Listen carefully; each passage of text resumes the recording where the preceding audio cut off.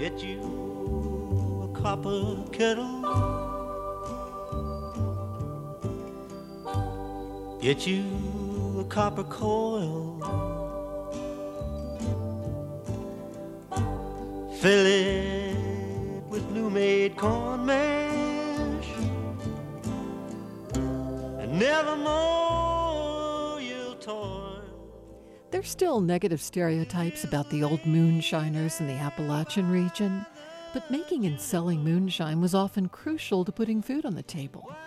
Didn't make too much, but they made enough that the family could survive. And we lived on the farm, and we farmed too, and we survived. Whiskey, that's how they got by. That's a lot better than letting our families go hungry and starve. I'm Sarah McConnell, and today on With Good Reason, shining a light on moonshine. My daddy made whiskey, my granddaddy, he did too.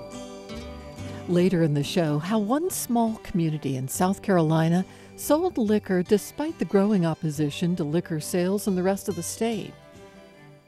But first, when Julia Maggard began thinking about research topics for her honors seminar at the University of Virginia's College at Wise, she was drawn to the story of moonshining in southwestern Virginia.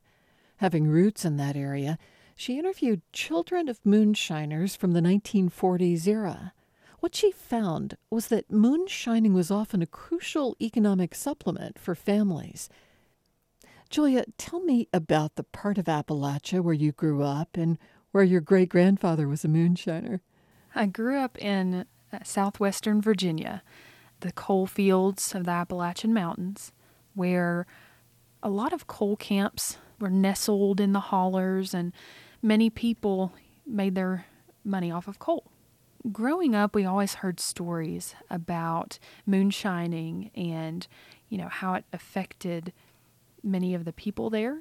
A lot of them were just that, just stories, and I wanted to reach out and make those tangible so that we can actually hear those stories from people who lived it. Had you heard family stories about your great-grandfather's moonshining? I heard about how he would sell to family and friends and people throughout the community, but he actually stopped moonshining when he founded a church. Tell me about your great-grandfather. What was his name, and had he come from a long line of moonshiners? Well, they all called him Mac. He was very, very a straightforward person. He kind of believed that life was like a tree. You were like a leaf. You're here, you play your part, and then you're gone. And there's nothing more than that. So he utilized moonshining to just allow him and his other family members, his kids, I believe he had 16 children. He wanted to keep those leaves alive, and through the moonshining, he was able to do that. He had 16 children. You Yes. just never hear about that these days. No, this was quite a long time ago. My grandfather was, I believe he was 75 when he passed.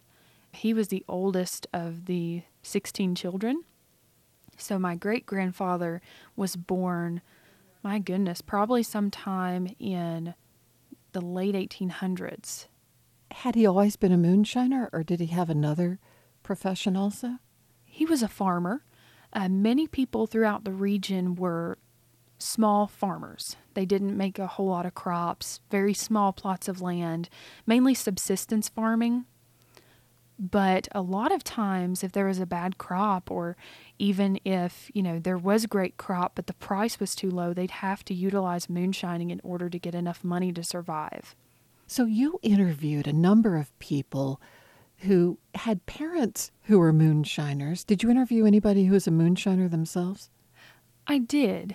We'll call him Jim. Jim was a runner, and basically what a runner means is that he takes the moonshine from the hidden places in the forest and in the hollers and takes them to the buyers and gets a fee for bringing that from the hiding places to the consumer. There was an intense camaraderie in the moonshining community in that region. And Jim, a rum runner from that region, gives us a fantastic example of the brotherhood that occurred between these men.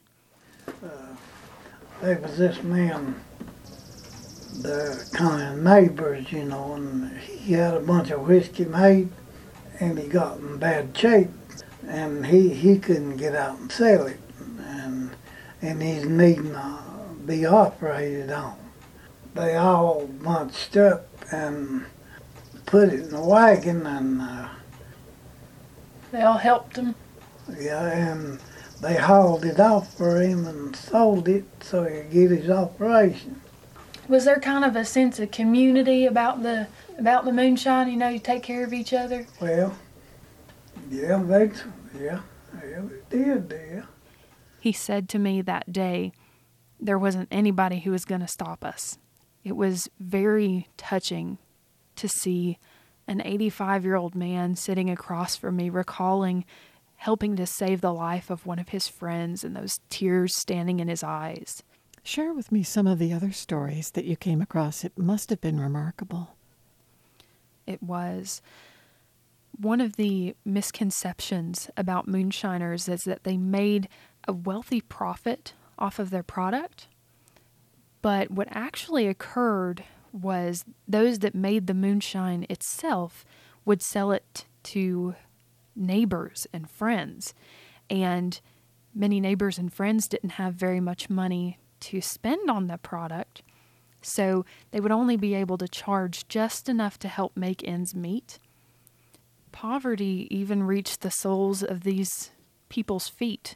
One of the sons of a moonshiner described how they would put the cardboard in the soles of their shoes to keep the rocks from coming up between the holes. But we got one pair of shoes a year. If they got holes in them, we would find some stuff that had leather or rubber or something and put in our shoe to cover the hole so we wouldn't be walking on the gravels.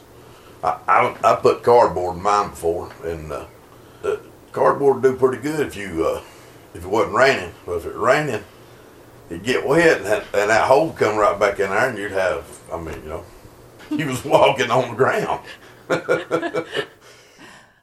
How ingenious were their efforts to hide the stills they made? To hide the still and successfully get whiskey to and from the woods like that was incredibly hard work. They would have to assemble the entire still, which is hundreds of pounds, in a remote area with running water. They would have to cut down birch wood in that very location due to the fact that birch wood smokes very, very little. So smoke was often the reason moonshiners were detected and prosecuted. And they would have to move the still every 2 runs in order to maintain its secrecy. How long is a run? A run takes about, for normal stuff that you don't age, it's about a few days. But if you age it, you can age it 2 weeks. You can even age it a month and then move it before they were able to do another run. Now, that doesn't include the 15 barrels of mash and of things that they would have to pour into the still in order to produce the whiskey. It was very difficult work. But these were very hardworking and tough people. They faced a lot of odds and tried to prevail in the only way they knew how. But sort of like with drug running, a negative stereotype is the idea that they had guns and they'd defend their stills. Did you hear about that? I did, but in the small community in which they were in, many of the revenuers were friends. The revenuers are the government agents after them? Yes. Revenuers were the ones paid to track them down. And many would become friends through whiskey exchanges. And they would say, well, we'll keep you stocked on moonshine if you let us know a couple days ahead of time when you're going to be checking around. And oftentimes they would. There was this one revenuer, though, that always told my great-grandfather, "I'll get you one day." And he always said to watch his back because he said, "I'm going to get you one day, Mac." You also interviewed the daughter of a moonshiner. Yeah. The daughter of a moonshiner described his illegal activity as being something that was always kept away from them. Do you remember any conversations with your mom about moonshiner, or was it always something real distant from you guys? It was distant from us. He had a big wagon and a pretty team of horses, and off he'd go. He'd tell Mom, "I'll be back after a while now." Moonshine became a medicinal item for them to use when their kids had fevers or when they were developing a sore throat. Especially in that region, they didn't have money or access to a lot of the modern medical advances. So even going to the doctor was something you really could not afford, because if you think about families today, if one kid gets a cold or a flu, almost all of the children get it. You can't afford to send 7 children to the doctor. You just had to make do with what you could. And moonshine was an relatively inexpensive item to utilize to help stem a fever or ease a sore throat. Would they mix it with stuff? Well, one of the moonshiner's sons actually told me about a drink called a hot toddy that his father would make. And he would put cinnamon sticks and those cherry candies and boil them in moonshine and add a little bit of water and make them drink it when they had a fever and make them go straight to bed. And sure enough, the next day they'd sweat it out. You know, it's so funny. Nowadays, we have all these artisanal distilleries and craft beer houses and vineyards, and people love it and admire the craftsmanship and the differences in the recipes. I wonder if you came to think, moonshining is like that. Too bad they couldn't have enjoyed the open air admiration from people about their craft. Absolutely. Moonshining was somewhat of an art form. The process was very intricate. They'd put in the birch bark and give it this like woodsy flavor. Yes. So they were artisans in and of themselves, despite the fact that they were also outlaws. Did you have a different feeling about this part of your heritage when you were growing up? Were you more conflicted when you were young, but have come to a different sort of admiration for it now? I was very conflicted about moonshining in my family's past. I knew that it was something that was illegal, and I didn't agree with the consumption of alcohol in excess. So I always saw it as this black mark on our family history. But when I came to study how it was so necessary for their survival, I became almost proud of the fact that they did it, because it was their tool to take care of their kids and their way of taking no help or as little help as possible to take care of their family. Have you been getting a lot of interest from people now that you've done this research? I have. People are beginning to ask more questions about moonshining as a whole and are beginning to drop some of the generalizations about it. I find it so interesting how when you take history and you listen to it from the mouth of someone who lived it, it comes to life and it gives you a brand new perspective on what actually happened. My daddy, he made whiskey. My granddaddy, he did too. We ain't paid no whiskey tax since 1792. We just lay there by the juniper. Julia Maggard is a graduate of the University of Virginia's College at Wise. Up next, dry counties, wet counties, and prohibition. By the turn of the 20th century, the Prohibition movement was gaining strength in the United States and would be in full force from 1920 to 1933. My next guest is Michael Lewis, a professor of sociology at Christopher Newport University.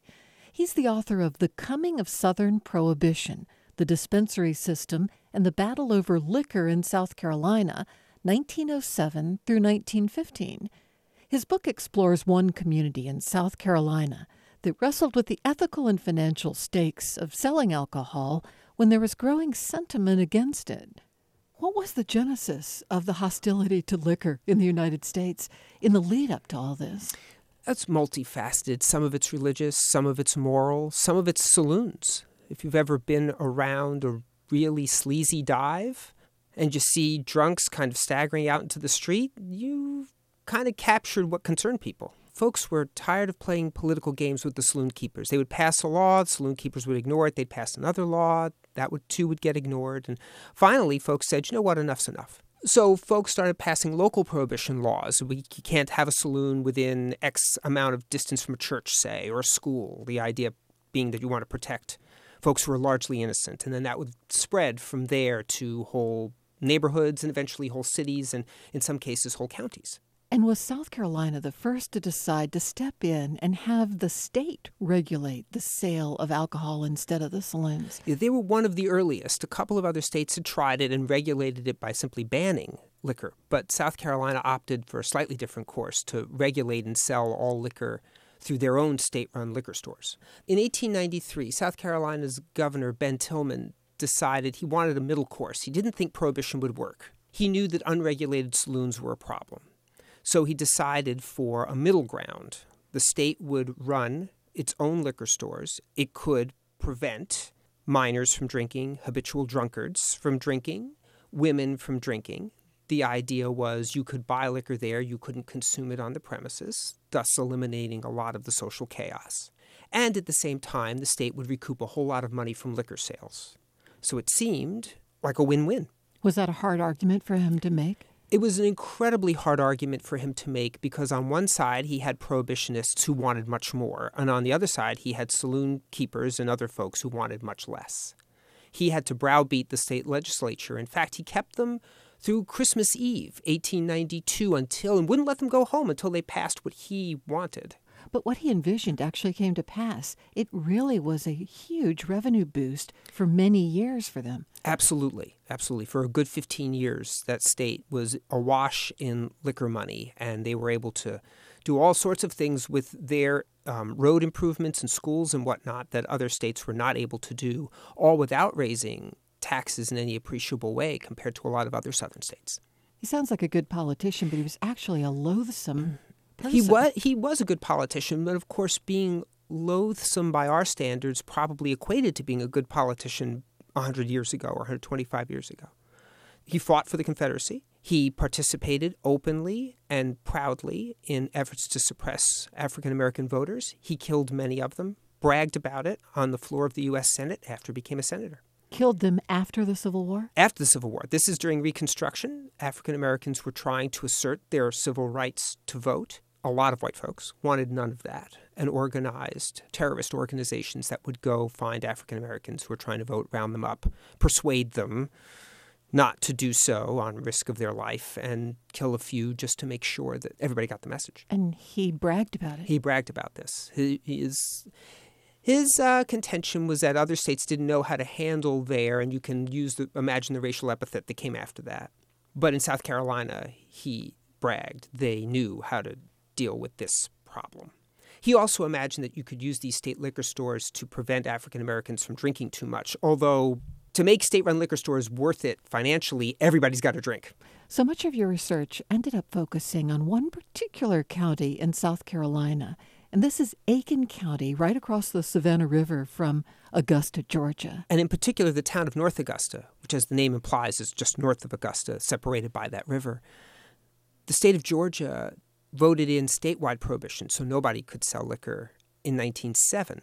Shortly after that, and by shortly I mean a few days after that, the Aiken County Liquor Board decided it would be a wonderful idea to put a liquor store right at the foot of the bridge that connects North Augusta with Augusta, reasoning that all those 40,000-some people in Augusta were going to need some place to drink.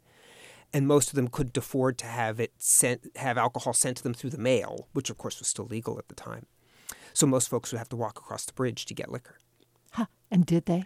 Oh, yeah, they did. There's this wonderful quote from the Columbia Record. This is in South Carolina, where the editor is actually poking fun at these Georgians.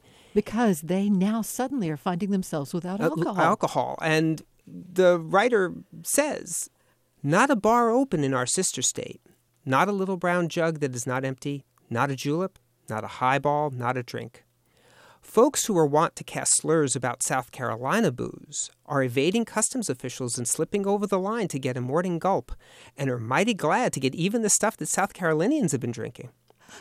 Extra coaches are required to transport our cracker friends from across the line and back again.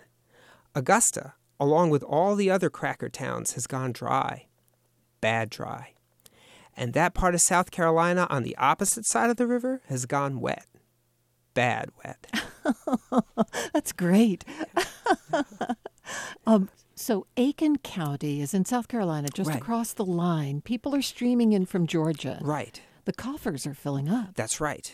That one liquor store sold more liquor, roughly $4 million worth of liquor in any one year by our standards today. They were able to pave all their roads, which would have been an unusual thing for a town their size. We're talking about maybe 500 people. They had streetlights. No other town of their size had streetlights, probably in the entire country, certainly in South Carolina. Sewage systems, new schools, and nobody in North Augusta paid any municipal taxes for several years. They became a real star community in the entire South. They really did. They really did. A place where everybody would want to live. They got written up in papers. People knew about North Augusta as a place to come visit and see. The state did two things. One, it empowered local officials to decide where to put their liquor stores. The other thing that happened between 1893, when the state system started, and 1907, when North Augusta got its liquor store, was that the state system was abolished because there was so much corruption involved. So when the state legislature did that, they said to the counties, it's yours. If you want to continue, by all means go ahead. But the state is now out of it. Oh, so Aiken County continued Yes. and took all the revenue for itself? Yes, yes. Imagine $4 million in revenue for one county for 1 year. What finally turned the spigot off? Well, the Georgia legislature did, because they realized how much money they were losing. In fact, the Secretary of the Treasury there, who was an ardent prohibitionist, ran for president as the prohibitionist candidate in 1896, ran for governor of the state of Georgia as a prohibitionist candidate. A man named Seaborn Wright was named Secretary of the Treasury in 1908, just after this law in Georgia went into place. He took one look at the books and said, oh, we got a big problem. And he persuaded, this is a prohibitionist, persuaded the state legislature of Georgia to allow near beer, because, of course, near beer wasn't intoxicating. So Augusta, as did many other places in Georgia, opened up what they called near beer saloons.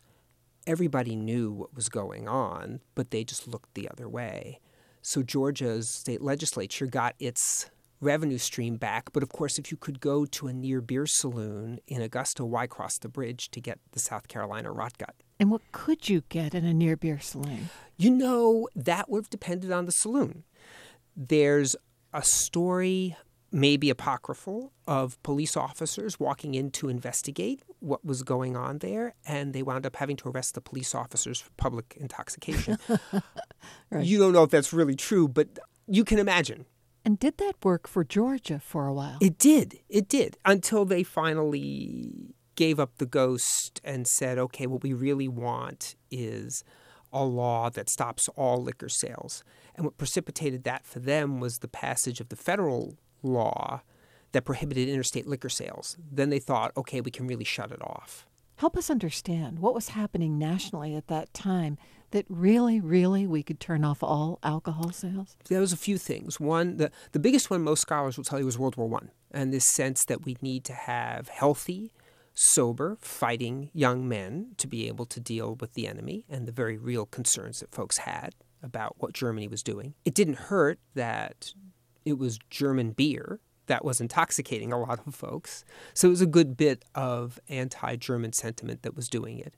And, you know, the folks who had been campaigning against liquor had been working this for a real long time. I mean, you're 25 years from the early 1890s until 1918 or 19 when the federal government finally passes a law, and they kept chipping away at it, both in terms of being real conscious about electing folks who would only do their bidding, the same way that a public interest group would today. Was there a perception that more Americans were drunk back then and had alcohol problems than we perceive today? Yes, there was, and they were right. Our best measures, both in terms of how much alcohol was produced and in like death rates from cirrhosis, those kinds of things that we can reasonably equate with alcoholic behavior, all those numbers were way, way staggeringly higher, a good 2 times, 3 times higher in the 1880s and 1890s than they are today.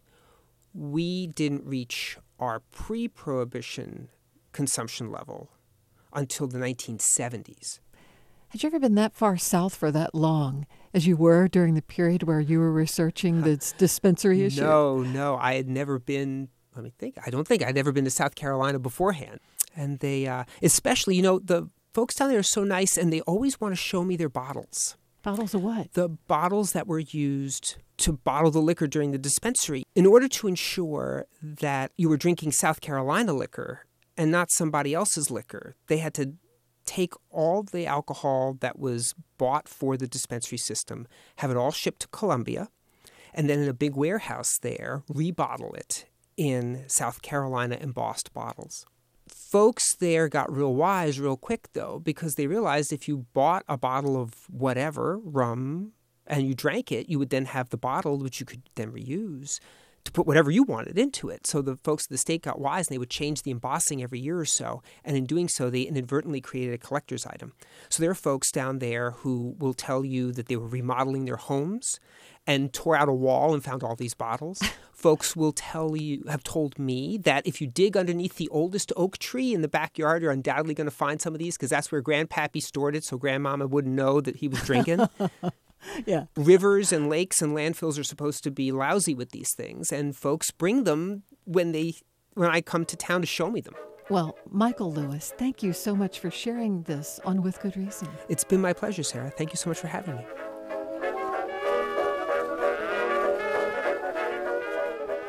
Michael Lewis is a professor of sociology at Christopher Newport University.